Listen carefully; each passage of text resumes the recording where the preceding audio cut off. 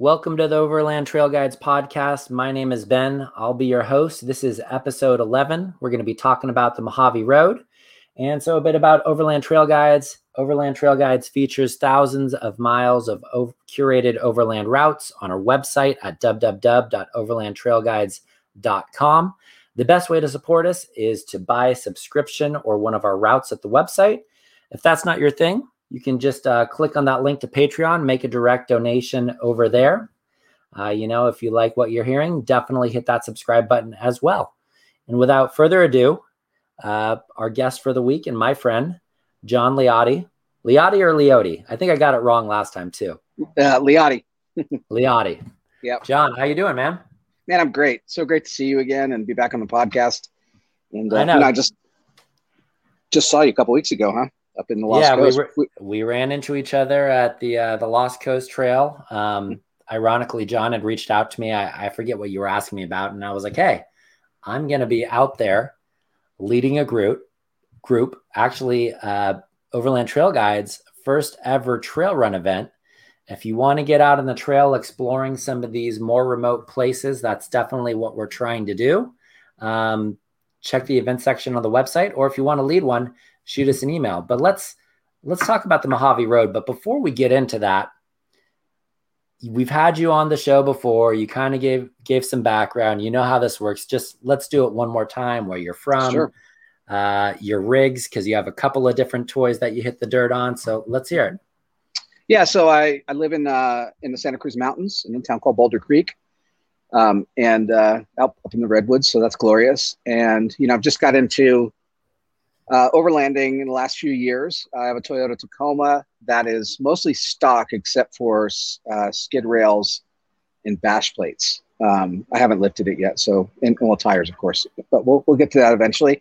And really, I'm an avid motorcycle rider, so I also ride a lot of dirt on a small Yamaha and also on a big KLR 650, and then I have a Triumph Tiger too that I take out just depending on what the roads are like. So yeah, so I'm 3 bikes, man. I'm envious. Can never have enough bikes. Yeah, I hear you on that. Never enough bikes, never enough rigs. One wife, 3 bikes. That's about the right ratio. So if you're an old school Mormon, you get like 50 bikes or something like that. Oh man, that's a reason to convert right there. And you get to live in Utah. It sounds like that's true. To me. Yeah, let's do it.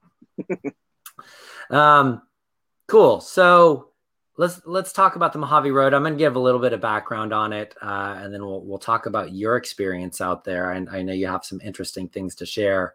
I don't think you really shared any notes with me, so I'm going to be flying by the line here. But a little bit about the Mojave Road. We have this route featured on the website. I think one of the benefits about going to the website is we have a ton of points of interest that make it easier to kind of find the cool things out there. But it is, in its current iteration, it's about 138 miles long. Most people spend about 2 to 3 days driving the trail. I have heard of some people doing the entire thing in one day, probably a bit easier in a motorcycle and a vehicle. That's a lot to do. And I think most people, because they're coming from California, are typically driving from the east to the west. That way you're closer to home. But you can do it the other direction as well. And it's out in the Mojave Desert, so it's going to be hot during the summer months. So typically most people are doing it between October and May. And as far as the technical rating goes, it's mostly green. People say there's a few blue sections. There's one hill that has some potholes. I don't know what the current condition is, and it can cause the vehicles to articulate. And there's the Afton River, the Mojave River, which has a couple of river crossings, but I believe they filled those in, and we'll kind of get to that and we'll talk to it. And so the typical terrain, sandy roads, large washes, there's some whoops and some rocks. And the recommended vehicle, you're probably fine in a stock SUV or truck with 4x4. Although I did see someone post up on a Facebook group or one of the forums recently that did it in a 2-wheel drive Sprinter. So just something to throw out there. I'm not recommending it, but it can absolutely be done. This is not a crazy trail by any means. I did want to read a quick excerpt from Desert USA, kind of about the historical background, and then we'll get into this with John here. So The Mojave Road was a main wagon trail for a relatively short period of time. Approximately 2 decades after the Civil War, when railroads came in, the railways created an easier route to the south, complete with oases on the bitter, dry deserts. While it was used, the Mojave Road was a route plagued by hostile Native Americans, a lack of water, and long stretches of sand and rough hill climbs. For caravans of travelers and a handful of soldiers, it was a proving ground that brought out the best and the worst of people. So, why don't we talk about it? How long ago did you do this route, John? I believe we did it in early this year. So it was in January, February. Yeah. And what sort of weather were you dealing with? Well, it was really interesting. So we went east to west because I wanted to end on the California side so it was easier to get home. Mm-hmm. When we started out in the desert by Bullhead City, it was okay. It was pleasant. It was 40s in the night and, 50s, 60s in the daytime. However, as the road progressed, we got up into the high mesa there where the Joshua trees are, and it got cold. It was, I was sort of ready for it, but there was others in the party that weren't. It probably was, I didn't have a thermometer, but it probably was in the 20s at night. So it got really chilly at night, more than I expected. And then the last night when we ended up on the kind of the California Nevada desert side, it got beautiful. It was like almost perfect. So I was surprised about the varying kind of weather conditions there that I didn't really expect. Luckily I was prepared, so it wasn't that big a deal, but yeah, it was a trip. Yeah, I think that's a great thing to call out about the desert, like people from SoCal, people that visit the Mojave Desert. They're familiar with this, but people that may be traveling from out of state or even Northern California, if you're going to the desert for the first time, even in wintertime, you can expect kind of like these wide swings in temperature where it'll be relatively nice during the day. Yep. And you could be down into the teens or even single digits if you're at higher elevation. So I think that's a really good thing to call out. Yeah, we had 2 rigs going, and I told the folks in the other rig, I'm like, look, you better be prepared for some cold weather. And they're like, nah, we're good. We've been checking the weathers. And I'm like, you better be prepared. Well, they weren't. And they actually bailed on the after that night. They couldn't take it. So where'd they bail to? About halfway there's a paved road that you cross, where you can head out to Las Vegas. And they went to the casino. They went to Vegas. Okay, there you go. Yeah, I guess if we got to do it, that's the way to do it. Yeah, and I guess the casinos were open. I mean, we were so used to being, up in Northern California, everything being pretty conservative as far as coronavirus and being closed. That's just kind of obviously it's changing now, but it's hard to wrap my head around in that just because we were so hunkered down. Well, they are more than happy to take your money. Yeah, of course, right? Yeah, they'll be open in the middle of a war or nuclear strike. I wouldn't be surprised. That's the truth. So you started in the east in the Nevada side, and you worked your way west. And there's quite a few things to see on this route. But I'd love to kind of get your background on what you did for preparing for this, what sort of research you did, what your expectations were, and kind of like what that experience was on day one. Well, I went to this fabulous website called Overland Trail Guides that I read all the way to go. So we did that. We downloaded onto Gaia, which is what I use when I'm on the trail. And then looked at some other websites and did some history of the place and sort of looked at a lot of videos on YouTube to see what we were in for. And I felt like we were pretty prepared. I mean, to your point, it's not a hard road. The first section coming out of Arizona is a little steep, but not like crazy. Like I had it in 4 high, but I probably could have did it in 4 low. But it still was, rather uphill. And then there's one other section where there's 2 ways you can go. You can do a hard articulated way, or you can go through a bypass. So because I was who I was with, I did the bypass. I didn't want to get stuck out there. And then, like you said, the water crossing. There was only one water crossing when I went. So, and that was near the end, and it was fine because you're right. They did fill in them with gravel, but I could see where if you're in like an Outback or a smaller SUV, you might have some trouble crossing that. Yeah, for sure, for sure. And I think that's where having that four-wheel drive definitely Hmm. comes into play, just Yep. because usually they have higher clearance. Um, so night, how many days did you spend on the trail? Did you do it in 2 days or 3 days? So what we did is we drove out to the desert outside of Bullhead City. There's an old army base out there that's gone now, and we dry camped out there for the first. And we woke up in the morning, connected with our other rig, and then started at Bullhead. And then we did 2 nights after that, so 3 nights total. 2 nights on the trail. 2 days. So you essentially did 2 days of traveling. So more or less like 70 Yeah, day, 70 miles a day.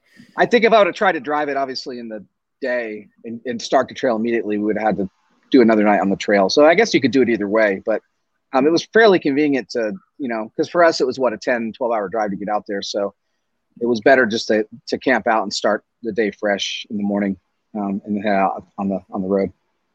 Yeah, definitely. Yeah, And I'm looking at the map here, and I'm trying to figure out what I was going to ask you. Did you stop along any of the points of interest, like the I did. Mojave Bus, the Fort Paiute, or any of those things? We I stopped know at Fort Paiute. We stopped at the Penny Tree. Yep, We stopped at the Gnomes for sure. they're still Uh, there. Okay, Yep, they're still there. There's a couple ancient corrals and a couple spots, I think, there that we stopped there. And we stopped at Joshua Tree. We spent a lot of time because we camped there. Um, cool. yeah, we did everything. Funny is I couldn't find the bus. You couldn't We find the looked. bus. I don't know why. Maybe it's not there. I don't know. But we looked all over based on your map, and I could not find the bus. Okay. Did I you go just to, might have been an idiot, but and then the gnomes, the yeah, frog shrine and the gnomes are the same thing, right? Aren't they yeah, yeah, together? yeah. And I thought they were going to remove that, but I guess they haven't That was gotten to it there. yet. Yeah, I got Okay. pictures there. So All right, cool. yeah, And then so Fort Paiute's kind of at the beginning of it. And I right. believe that I think it was established 1859. I had Mm-hmm. written some notes here, but I don't have them pulled up in front of me. Right. And I believe, again, they were hostile Native Americans before they had the railroads come in. Right. John's walking around here in the backyard. Trying to get some light. Yeah. I believe that fort was established to kind of protect one of the few water sources that was out in the desert. Yes. Is that right? That's how I remember it. Yeah, it was. That was a pretty. If I remember, if we're talking about the same place, that was a pretty developed area. There was a couple of buildings, and there was obviously the state has been involved in that spot. Of course. I think that's the right spot. But yeah. Yeah, it's kind of like right when you get across the border over there Right. into the preserve. It's over there. Yeah. And what's interesting about the Mojave Road, I was doing a little bit of research in advance of this just to kind of refresh my memory on the background. You have so many of these overland routes. And when I'm talking about overland routes, I'm talking about the early settlers and pioneers that were coming from the east and moving into California, Nevada, Arizona, Oregon, all that stuff. A lot of them have become highways, roads. This is one of the few, just because the route that they chose actually was not the most ideal. It's kind of remained in its original state, just like it was 200 years ago or even 10,000 years ago, which I think is pretty cool. Yeah, it's pretty untouched. I mean, there's a couple of campgrounds out there. Yep. Where, we kind of poked around and saw those. So there's sort of a little bit of civilization out sort of halfway. Other than that, yeah, it's just the same old route as it was. A top tip, I think, is there's a spot on, I think is I-15 where you can drop off and jump on old Route 66. So we did that for a few miles, and there's a few old buildings there. That's kind of fun to see on the way out there. Yeah, that's a good tip. Yeah. And which end is that on? That's on, it's kind of in the middle, because what you do is you go around, then back up, and then come back. So it's kind of on the other side of the army base with 10,000 Palms, is it? Yeah, whatever the big army base you pass on 15, sort of between Vegas and on the other side of Vegas is where 66 was. Got it. Cool. And then did you have any issues? And, maybe this is not an issue anymore because so many people are out on the trail and you can probably see where the majority of tire tracks are going. But did you have any issues at all kind of like staying on Mojave Road just because there are so many kind of like offshoots and spurs and trails that kind of cross the main trail? I didn't have any issues, mainly a couple of reasons. So, the Gaia GPX files that you provide are very helpful. So obviously you can just stand up via that, but it seemed very obvious to me where the trail was. Now I'm not like, this isn't my first rodeo. So I think a newbie might get a little nervous, but it seemed pretty obvious. And I will say, during that time, I was surprised about how little people were out there. I mean, I think we passed a couple of rigs. I think we passed a motorcycle, and that was it, man. We were pretty much on our own the whole time. Were you out there during the week or on a weekend? Late weekend. So wow. It was like, Thursday to Sunday. Wow. That's pretty impressive, especially for that time of year. Yeah, it was. Hey, I'll take it. Right? Yeah, absolutely. Yeah. That's awesome. Maybe that cold weather at night scared them away. Who knows? I know there's how people think 40s are cold. Did you by chance make it up to the New York Mountains? So the New York Mountains are kind of like right in the middle and they're to the north, but they have some kind of like really awesome, I think it's granite, kind of has that big Joshua tree type of boulders, similar to like what you would see up in Alabama hills too. Mm-hmm. No, we've pretty much just stayed on the trail, mainly because the other rig that was with me was some novices, and then when they left, it was just my wife and I don't try to take too many chances, so I tend to just stay on the trail. So I think if we were with a few rigs, like when we went out, I would absolutely do that. Yeah, that's a pretty good venture over there. I know our buddy Daniel always kind of raves about the New York Mountains and how rad they are. So he's a stud. He's a stud. Might be something to check out next time you go over there. Yeah, and he's a great guy to have in your caravan, your entourage, because if something breaks down, he'll figure it out. Like what happened to me. Yeah. Well, remember that? We don't need to get into that again. I think we covered that in the Kofa Pioneer Trail one, but yeah. A weird one. Basically, a malfunctioned taillight, or a taillight that went out, like what caused your ABS to go out, basically. Yeah, and the whole truck just stopped. Yeah. Yeah. So it's a good top tip for anybody who rides a Tacoma. Make sure that you have if something like that happens, check your taillights, because it's simple, but it'll incapacitate the whole truck. Yeah, just pull the bulb out. You didn't have that issue this time, though, right? Not at all, no. Thankfully. Any issues on the trail, or was it pretty much smooth sailing? It was smooth sailing. We didn't get stuck. We didn't get, there wasn't. Yeah, it was fine. I mean, that trail is the nice thing about it is it's easy, but it's fun. It's not boring. And so sometimes easy trails can get a little bit like oh hum. But this is, the scenery is phenomenal, and it's very varying. So you're in high desert, you're on, up in the Joshua trees. So that didn't bother me that it was so easy. I mean, nobody should take that, but everybody should. We definitely don't want it to become like USAL Beach, but Yeah. Well, that's another one. It is. And then where did you camp on night one? So night one, we made it to the Joshua trees.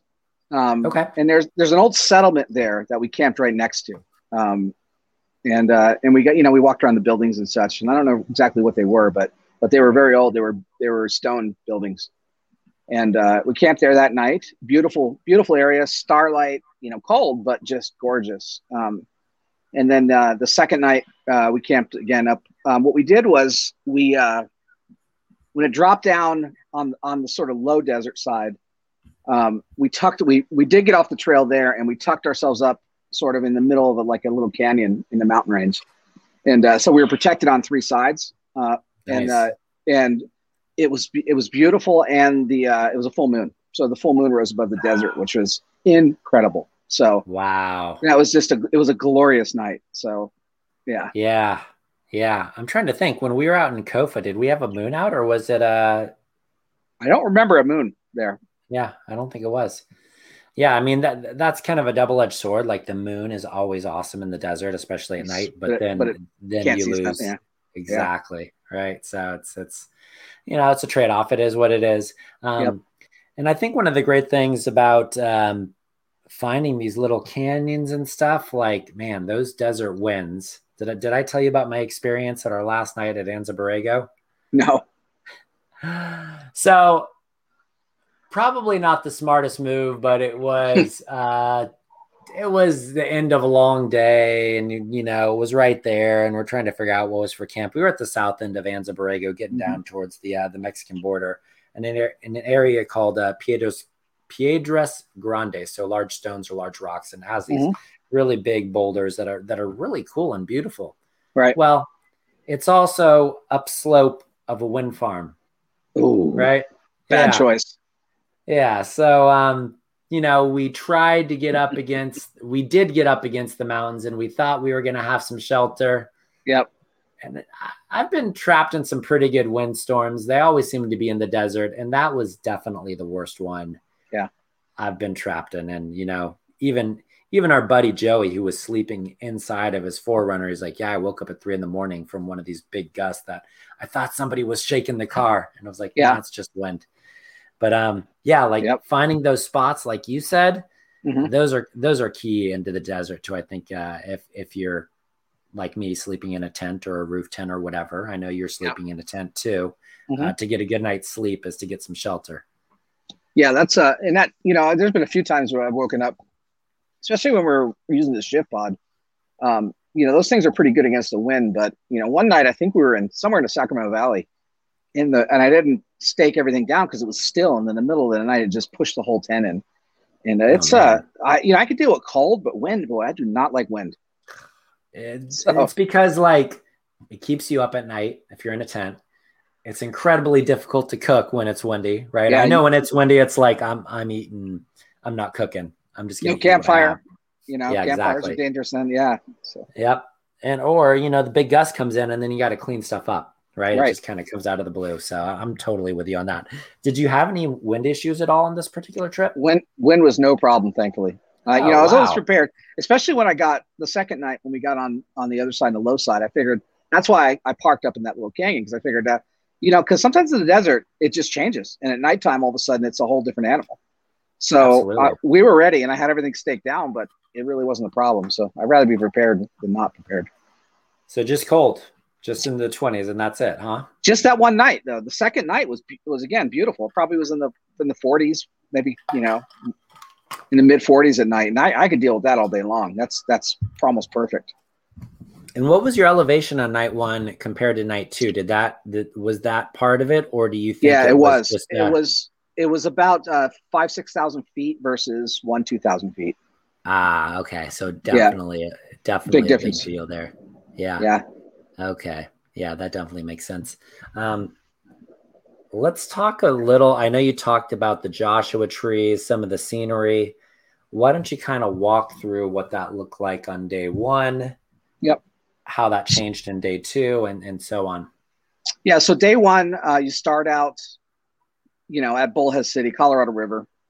So pretty low elevation. And then you start climbing almost immediately if you're going east to west. So there was probably about 4 hours of climbing because you're getting up to that plateau.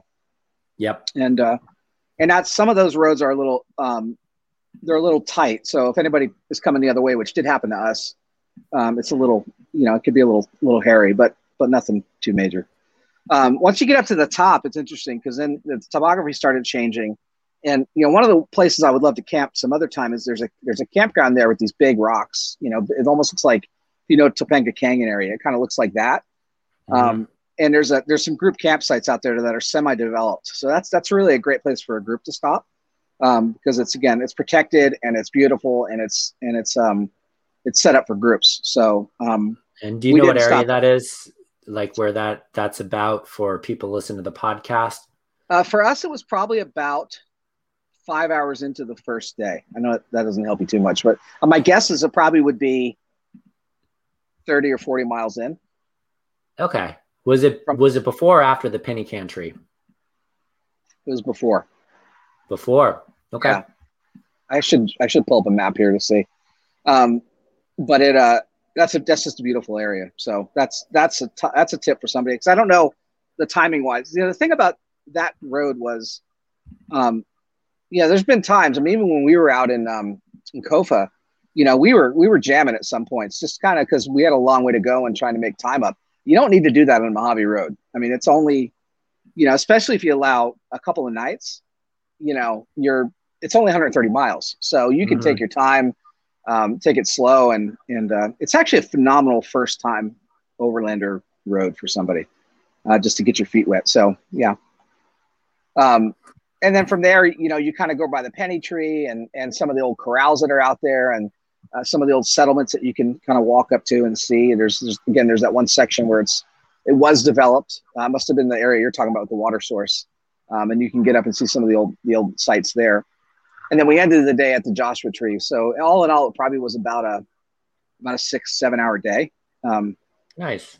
and that's about relatively halfway before you move on. So that's really doable for a lot of folks, and it's great. Yeah, cool. So night one, you sleep up by the Joshua Tree Yep. forest at higher elevation. And then night Yep. two, you kind of make it over through the mountains, or, Yep. kind of these basin and range of mountains that you have in the desert. And you start descending. Right. And working your way towards the Mojave River and Afton Crossing and all that stuff, right? Yeah, we stopped so the second camp night was, I guess, around probably 25 miles from the Mojave River. So it was on the other side of that long kind of, because what happens if you drop in and you see the road just going across this long desert plain, and we stopped on the other side of that desert plain where the mountains, because what you do is you come up and then you kind of go to the southwest, and it's kind of skirt around that mountain range and then go through the Mojave River, and then you're out. So the second night when we stopped, we were out of it probably by 2. So it wasn't that last day. That day 3 wasn't very long, because we just kind of jammed home from there. Yeah, that's what it sounds like. Yeah. And I did want to talk about, so you couldn't find the Mojave bus. You found the pemmican tree. Soda Lake, was that dry when you crossed it? Do you have any issues? It was completely dry. No, that was not a problem at all. And did you go out to the Travelers Monument and drop off your rock or anything like that? We did. We 100% did. You did? Yep. You found, did you find the biggest, isn't it, you're supposed to find the biggest one that you can carry it out there and drop it off? Is that what it was? Yeah, I didn't get that technical. I just brought a rock. Whatever works, right? Yeah, so I mean, I think that's a pretty cool thing. Yeah. So like, this is a tradition. The first time you go to Mojave Road, you're supposed to find a rock, carry it across Soda Lake, which is essentially a dried lake bed, or usually it is. After rain, it will get muddy.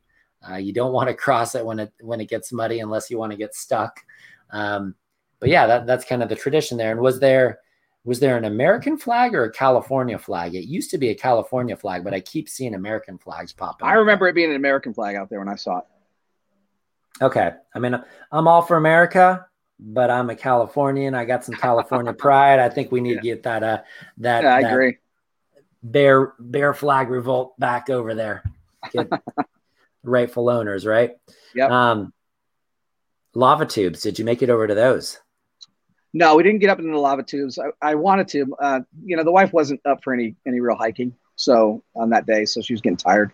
So we decided to pass on the lava tubes. So I've seen those kinds of things before, but if I was out again, I probably would try to get back up to there.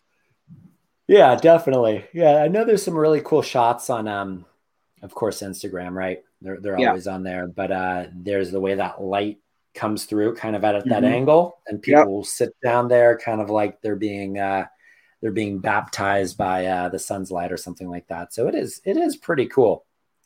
Now, part of it is the way that I approach these things, because I'm not somebody that wants to jam in everything on every trip. So, because I'm going to go back, I'm definitely going to go back. So I wanted to leave the lava tubes and some other times when I felt a little bit like I could sit and enjoy it and take some time and not feel any rushed at all. So I wasn't tripping about not catching everything, because I'll be back for sure. Yeah. Well, let me know when you go. I'd love to join you. Dude, let's roll. Get Daniel to take us over to the New York mountains, check that area out. Pictures look really, really awesome over there. Yeah. Cool. And then night 2, you kind of stayed before you got over to the Mojave River. And how was that? How was kind of the west side once you get through the pass? And I forget what the pass is up there. Is that different or is that similar than what you experienced on day one? I know you went through the Joshua trees, which tend to be at a little bit higher elevation, Yeah. and so now you're dropping. You're not necessarily in the mountains. I think I was looking at Google Maps right now, and it tops out around 5,000 feet, and then it kind of Right. starts sloping down. But like, what is that scenery like as you make your way through the mountains and you start working your way towards the Yeah. west end of the route? I mean, it's very typical desert at that point. If you've ever driven, I-15 up to Vegas, I mean, you see a lot of that similar stuff. Now you're obviously up close and personal to it. There is a section near the end where there's kind of some bluffs and some trails that you can take up, and that gets you sort of above the trail and to look around. We did that on the second day just to sort of see some things, but the topography changes from kind of Colorado River kind of area up until a much more rockier, higher elevation terrain, back down to low desert, sandy kind of terrain. And Okay. but I love the desert, so for me, it's just absolutely gorgeous to be out there in any of the trains. But I mean, it's not. I mean, Kofa was definitely more varied than this was, uh, because the variations come in more sections here than it's like constant. Mm-hmm. But it nonetheless, it still is. There's enough sort of variety to keep your interest and keep you excited. We saw some coyotes, and we saw, there was some wildlife out there you can catch too, which was fun to see. Cool. And then so your third day, the third day, you get in outside of the preserve and you're working towards the Mojave River, Afton Crossing, and all that Yep. stuff, right? Yeah. Third day, And we got off the trail a little bit just to do some exploring on some side trails the third day, and then came across and crossed over in the river. It's a little funny because it's one of those things where it's like I had to wait a while. I wanted to wait to see somebody else go through it. And when you get to the other side, there are some more developed campgrounds and such. So it got busier as we got closer to the river. So there were some side by sides and more stuff out there. So, but the river's a trip, because you go under that trellis and it's there. You just, if I was totally by myself, I almost would want to go out there and walk through it just to see how deep it was. But once I saw somebody go through, it was only, up to, mid tire. So it wasn't that big a deal. wow, it was mid tire when you crossed. Well, remember, we've had a really dry winter. So We did, but they also so I they believe what filled it happened in. out there, yeah, they filled it in with gravel because they were Yeah. doing work out there, right? Yeah, they still are. And I was really concerned, because I don't have a lifted truck. So I was concerned about that spot, but really, ideally, it was fine. But if we have a wet winter, I imagine it'd be a little hairier. Yeah, for sure. What I understand is that gravel that they dumped in there really, really made a major difference. You look at the Yeah. video and pictures just like last year prior to them dumping in it, and Mhm. there would be videos where you'd occasionally see the water going over the hood on people's vehicles, Yeah, I saw that. That and scared me a little bit. Daniel told me, Daniel's like the godfather of all things overland. So he assured me that it was going to be okay, and he was right. So you probably have more confidence if he was there, right? oh, absolutely. I mean, he's got that old jacked up truck, and he can get you out of stuff. For But sure. it was fine. I carry. We should talk a little bit about gear, but I definitely carry recovery gear with me. Yeah. So I've got straps, and I don't have a winch yet, but I do have a come along with me in case something happens. So I'm pretty in shovels, obviously. So I could get myself out of stuff if I need to. Yeah, for sure. And But I I will think say, there's one spot. So when we were camping that last night, when we were trying to get back into the cabins, it did get steep. So on the Como, you got crawl control. So that's the first time I've had to actually engage crawl control to get up to where I wanted to go. So I think that kind of stuff would take a capable vehicle to get up in some of those kind of remotish areas. yeah, I'm kind of over crawl control. We hit a crazy sandy steep section in Anza Borrego. And our buddy Didn't work is for you? like, no. No, I needed, and I don't have a rear locker right now. I have a center locking Oh, diff. I really needed.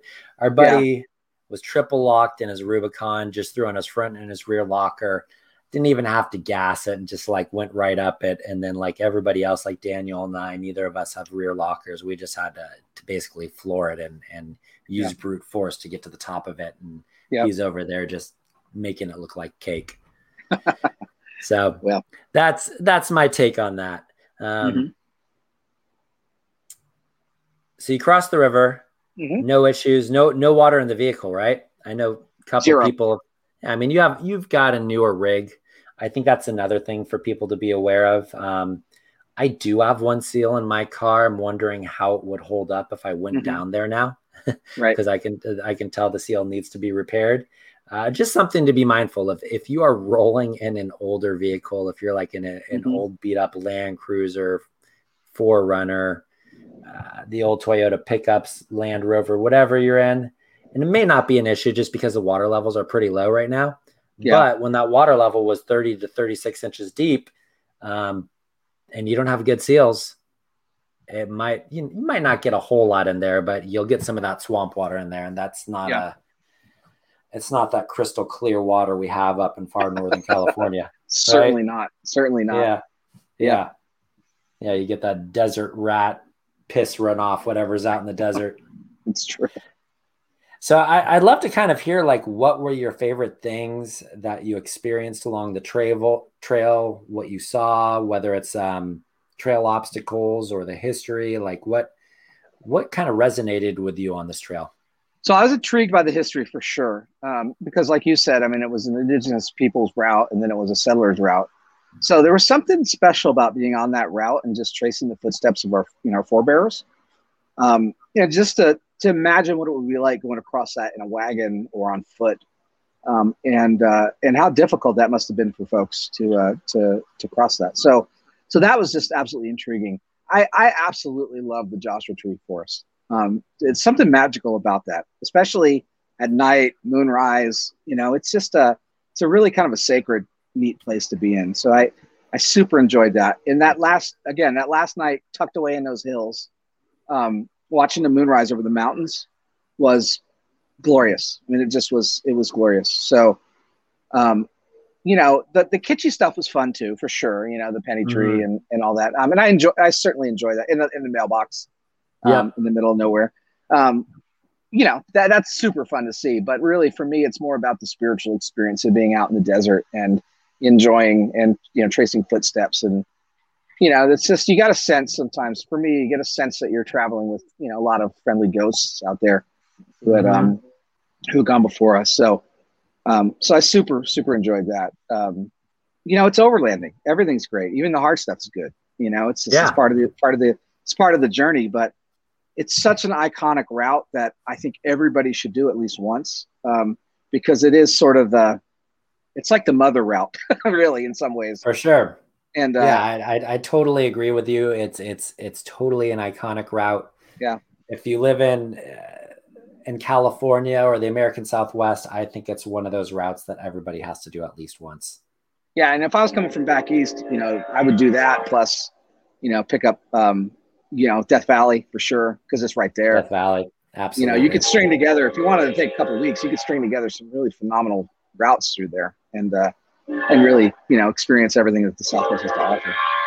Are you at the train station? I am. Central Valley, man, has trains going everywhere. My kid, I don't know. Gosh, he's 6 and he must have stumbled upon it on YouTube. Siren Head. Have you heard of Siren Head? No, my son's 25, so Oh, I'm beyond the siren head years. No, it's not 6-year-old type of stuff. It's Oh, okay. some like horror thing. It's this giant Oh, being that has the siren head. And he's like, "Dad, I want to watch Siren Head." And gee. he'll blare out stuff like that. And then I realized like this thing eats people. I'm like, "Yeah, you're not watching this." And so I heard those sirens and it reminded me of Siren Head That's there. all. That's all Thomas needs in the middle of the night to be thinking about Siren Head. Exactly. Yeah. It has teeth inside of the bull horns that eat people too. So not what a 6-year-old needs to watch. I don't need that either in my life. So funny enough, I was looking at the map here and speaking of kind of like kitschy stuff, there's something called the Mojave Megaphone and more Siren Head type stuff. And it looks like it's a good 20 miles off the trail, but it's this like giant double-sided like air horn or bullhorn or art installation Sure. that somebody put at the top of these two rocks. Yeah, man, there's a lot of weird stuff in the desert. I'll tell you that. A lot of interesting people and weird stuff. Yeah, I mean that's where Charlie Manson was. So it's a little, the desert is, I don't know, it's a place where stuff gets forgotten and lost. So thankfully I wasn't nervous at all, but it's I could see where it could get really intimidating out there if you're all by yourself. So yeah, well, I think Mojave Road, you don't really need to worry about that unless you're in the middle of a cold snap where it gets super duper cold, because there's even though you didn't pass a lot of people, there's still people out there traveling the trail. Yes, absolutely. And then so you went from the east to the west. Did anybody pass you the other direction by chance, or was everybody kind of going the same way? I had at the very beginning, when we were coming out of Bullhead City, we passed a group, three rigs. And other than that, that was all we saw basically for the whole time. Wow. Yeah, I was a little surprised because I figured there'd be more people there. I guess we just caught it at the right weekend. Yeah, I guess so. I mean, that's awesome. If you can go out into the SoCal desert and not get stuck in a trail traffic jam. Yeah, there was nothing like that. Nothing like that at all. Yeah, that's sweet. I did kind of want to talk about the Mojave River a little bit more before. I think we're getting close to time here, just because we've moved through this entire route. It's certainly not nearly as expansive as Death Valley, where you could go probably explore like 800 miles. This is only 140 miles. Yep. But you have that train trellis that you talked about, which I believe is still an active railway, and the train still comes through there, right? Yes. Yeah. Yeah. Yep. Did you get the Instagram photo there that everybody loves to take? Park your rig up under there and then take the picture. And I did take some pictures around there. Yes. I mean, you sort of got to do that when you're there. Yeah, for sure. You got to do that. Yeah.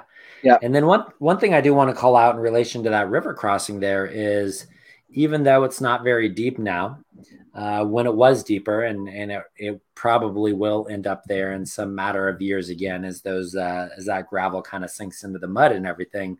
Mm-hmm. There is an escape route, as people call it, right? So before you get to the river, I believe you can head up to the interstate and head north, right? Yeah, there's a spot, but I did read online that there was some of those trails were closed. Oh, really? Yeah, I'm guessing it was a COVID issue, but so the road, the one that goes up to what is ZZYZX, where that road is. So you can go up that way, or you can go around sort of through the river. And everything I read online said that was closed, so I didn't even attempt going the other way. I didn't really want to either, but so the road got COVID. What happened here? I don't understand. I suspected they were trying to limit people going out there, but I don't. You know how it's gotten weird during COVID. Yeah, we're gonna shut down the side road, but we're gonna keep the main road open where everybody goes. Okay, that makes no sense to me whatsoever. But has anything made sense during COVID? So I don't know. Yeah, I don't know. I'm trying to get in the pre-pandemic mindset, and it's harder than you think it would be, right? Like I'm vaccinated and I'm not wearing the face mask outside and stuff. Obviously, here in Northern California, they still want us wearing it inside, which is fine. But yeah, man, it's weird, you know, just to like jump straight back into normal life. I certainly look forward to it, but it was a long year. Yep. Yeah. Thank God for overlanding in these trips, though, right? Oh, yeah. I mean, I did so much overlanding this year. It was, and between that and motorcycle in the desert, it was. I spent more time outdoors, I think, than I ever have. So it wasn't a horrible year for me. I kind of did everything I normally do because most of the stuff I do is away from people anyway. So it's good. Wow. But hey, I do want to say a little bit about I'm into this for couple of years now. And we don't need to go too far into this, but I just want to say, it's interesting to see the gear evolution that I've had. Every trip, I'm finding ways to trim down my stuff. If you remember that first trip we went on, I was packed because we didn't know what to expect. So, but yeah. So John pulls up. There's a forklift. It has one of those pods, right? One of those like 8x8 things that loads it on the back of his Tacoma. He's got a couch in the back. No, but you did have a lot of stuff. I had a lot of stuff. I had way too much, but it's interesting to see the evolution of gear, and finding the way to make the gear work for me has been a really important part of sort of the transition to this. So, I'm on my third tent. I finally sort of found, at least for the next season, what I'm going to be using, which is the Gazelle. Nice. I'm not a rooftop tent guy, mainly because I haul motorcycles and a bunch of stuff in my truck all the time.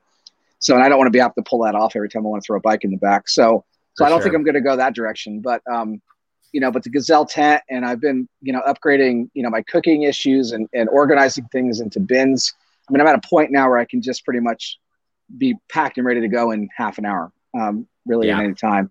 And, all that's been really important. So I just, I would say, get out there, try stuff. Don't try to anticipate everything you're going to need on the front end. Figure out what works for you, and then start building from there. And that's kind of worked for me. Yeah, and I think we're definitely going to have some podcast episodes, just because so many people have gotten to overlanding, outdoor recreation, camping, whatever you want to call it. Definitely want to talk about some of the etiquette there. We're not going to do that right now, just because there's a lot of stuff that is not so obvious, and then some stuff that for people that have been recreating outdoors for a good portion of their life, like myself, that we're kind of taught certain things that aren't necessarily taught to other people. So I think it's definitely important to well, and for me too, I love having my wife with me when I can, and she's pretty rugged, but there are some things she won't do. She will not poop in a hole. So we bought one of those portable little toilets, with the waters in there, you can flush it. Just because that makes her happy, and there's a little pop-up thing. So it's just those kinds of things are really really important, but you got to select it carefully. And the other thing is, you can just spend so much money on gear, and you can bankrupt yourself on gear. So I don't know. It's been an interesting transition as I've sort of gotten deeper and deeper into the sport.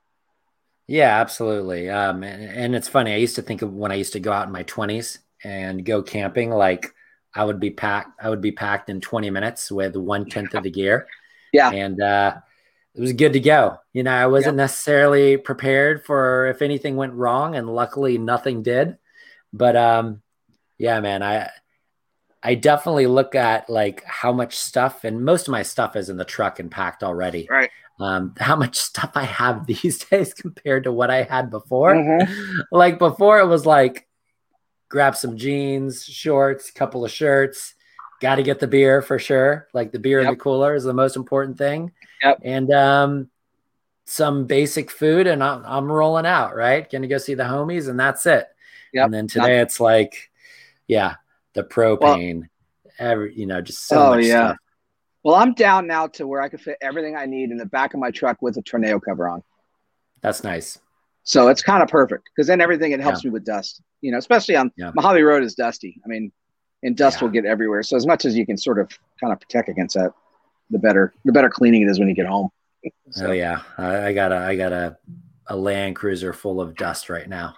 I was driving out on a dried lake bed, and that's probably the worst place to drive for dust. So yeah, we've kind of digressed from the Mojave Road here, but that's totally fine. Always happy to kind of shoot the whatever you want to say there. But what were the highlights for you? And then I'd kind of love to get into, other than this being an iconic overland route, we can talk about why somebody should consider it after that. Yeah, so I mentioned most of the highlights already. I think the highlights of it were good enough to where I could go back multiple times and still feel like it was new. So wow, it is iconic, and I will absolutely do it again. Now I will say, if you're looking for a little more of a rock crawling kind of experience, this is not it. This is much more of a drive and camp kind of thing. So there's no there's nothing super technical. There's nothing other than the river. There's really nothing I think I got nervous about during the whole time. On Which the was main route. on the main route. I know there's some people that know some of the trails out there. I don't know any of those trails really any well, but I have heard there's some technical stuff. I'm sure there is, but I wasn't, mountains. because the second night we were by ourselves, so I wasn't trying to get ourselves in trouble out there by, just me and Melissa.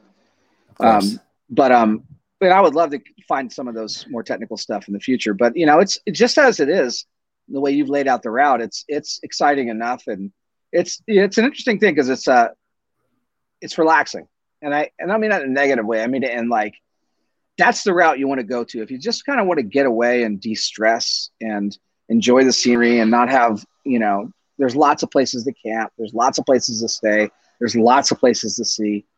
And it's just kind of, it's a low stress route, which sometimes I really, really want, because my life is stressful enough sometimes during the week. So people, I would just say, again, I just say everyone needs to go there just because it's so freaking iconic, and it's worth every mile to go down there. And I'll just say, you didn't pay me to say this or not, but the way you lay out the routes is part of the reason it was so easy, frankly, was because I followed your directions. And it just, you laid out the major points of interest and the routes. And it was a thoroughly enjoyable 3 days out in the desert, without any drama. Well, hey, I appreciate that plug. Let me send you that Venmo right now. $50 coming at you. So, and my hope really is I want to take the motorcycle out there next also. That's partly why I'm going to just sort of check out future dual sport routes. And that'd be a phenomenal route, especially for riders on bigger bikes who aren't really ready to go out and do single track or anything like that. I wouldn't even call it a Jeep trail. It's really more of a graded route, so that's great. It's a phenomenal place. So we have an iconic overland route. It's in the Mojave Desert, very peaceful, very serene. And I think is one of the reasons that, a lot of us that are working professionals have stressful jobs, stressful lives, whether it's at work, family, or a combination of both, especially this past year with COVID. Getting out into nature, whether you're hiking, you're on a mountain bike, you're on a horse, you're kayaking, or in a vehicle, man, it just replenishes the soul. At least it does for me. I don't really care as long as I'm out there. That's kind of all that really matters to me. And it sounds 100%. like this is, and there's just something about the desert, and it really is. It's I don't know if it's just because, especially in the SoCal desert and the Southwest desert, you have these expansive skies that just the sunsets and sunrises are really, really something else. And I think I said this during our COFA conversation also, but there's something spiritual about that area. I mean, there just is. And whether you want to get mystical about it or not, there's just something deeply special about the desert and how it does, like you said, replenish my soul. And it gives, to me, it gives me life perspective. When you see the mountains, when you come down off a 5,000-foot mountain, you're in the middle of a Joshua Tree forest, there's a sense of ancientness that's there that sort of gives perspective and on our own personal lives and sort of our own journeys with our families and our homes. So that, to me, that's, because I work in nonprofit and I'm working with under-resourced students, and we deal with a lot of traumatic issues that students and the families that we serve have, and those kind of trips like Mojave Road is what keeps me sane and able to continue to do the job. So wow, and you think about some of those people probably that you work with in those type of situations. A lot of them, like you said, they don't have the resources to go out and enjoy this stuff. So I would say if you have the opportunity to take somebody out, maybe that doesn't live the same sort of privilege that you have, right? Take them out there, man. These sort of trips can be life-changing. They really can. Yeah. So I think you gave a really great pitch on the Mojave Road. If you're still curious about it, just go over to YouTube. There's a zillion videos on there. You can kind of see what you're getting into. But like John said, contrary to what you see, and you see those big entourages, maybe a dozen vehicles moving out there, it is so wide and expansive out there. You can still get away from people, and you can kind of enjoy that desert solace and the peacefulness that we all need. Yeah, 100%. John, it's been great having you. It was great seeing you a couple weeks ago. When are we going to get out on the trail again?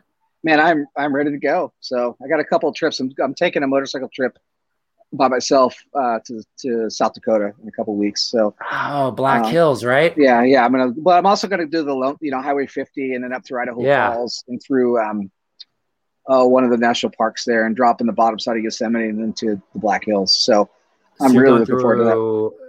Through Elko, is that where? So where does Highway 50 go? So Highway 50 starts with at Carson City. Yep. And loneliest sort of highway in America, right? Yeah. There's 5 mountain ranges on that road, and it's super remote. And I'm so looking forward to that. I love traveling by myself when I can. Yeah, that's rad. Are you gonna hit Jarbidge? I don't know. Let's talk about that. I don't know about Jarbidge. You should hit Jarbidge. It says Northern Nevada. It's like an old pioneer town up in the mountains. Definitely hit it up. Okay. But I think we should we got to have you back on the show. I want to hear your trip out to the Black Hills. That's definitely an area I've always been interested in going to. Yeah, I would love to come back. You know that. But I want to thank you for all the work that you're putting into this. It's you're making it for people like me to get into the sport and to do it sort of with a level of confidence. I think that because the amount of research that you're doing to give us these routes is really phenomenal. I think everybody should support you via Patreon or via however they can support the work that you do. Things are starting to come together over here. So, I think all that hard work, I hope, is starting to pay off, starting to put some video route guides together. Yep. I'm working on an edit for the Lost Coast 4x4 trail, another one for Anza Borrego. Yep. And I'll have to get out on some more routes and start compiling some more stuff and more adventures and just keep it going. And let me know. I'm down. I'm always down to go. I got to get on the moto sometime, man. That would be fun. I got one for you. Tell me when you're ready. Okay. I might hit you up. Yeah, let's do it. All right, John. It's been great having you. This is Overland Trail Guides tuning out. We'll catch you next episode. And if you haven't hit that subscribe button, hit it. You can check John out. Plug yourself really quick. Big Thumpers, right? Yeah. So, the community I'm trying to develop around dual sports called Big Thumpers. You can find it at bigthumpers.com. It's really for, I'm trying to lean in more of the dual sport side of it than the adventure bike side. Nothing wrong with adventure bikes, but so there's a lot of crossover, like we talked about last time, between overlanding and this kind of motorcycle travel also. So, so I'm really excited about that. So if you're interested in going on a ride, check out Big Thumpers online. And we've got some trips coming up. In fact, I'm trying to take a group of motorcycles back to Mojave Road in September, October. Nice, so if you want to jump on your bike and come along, please do. All right, John, it's been great having you, and hope to see you on the trail soon. Awesome. Thanks, Ben. All right, buddy. Cheers. Bye.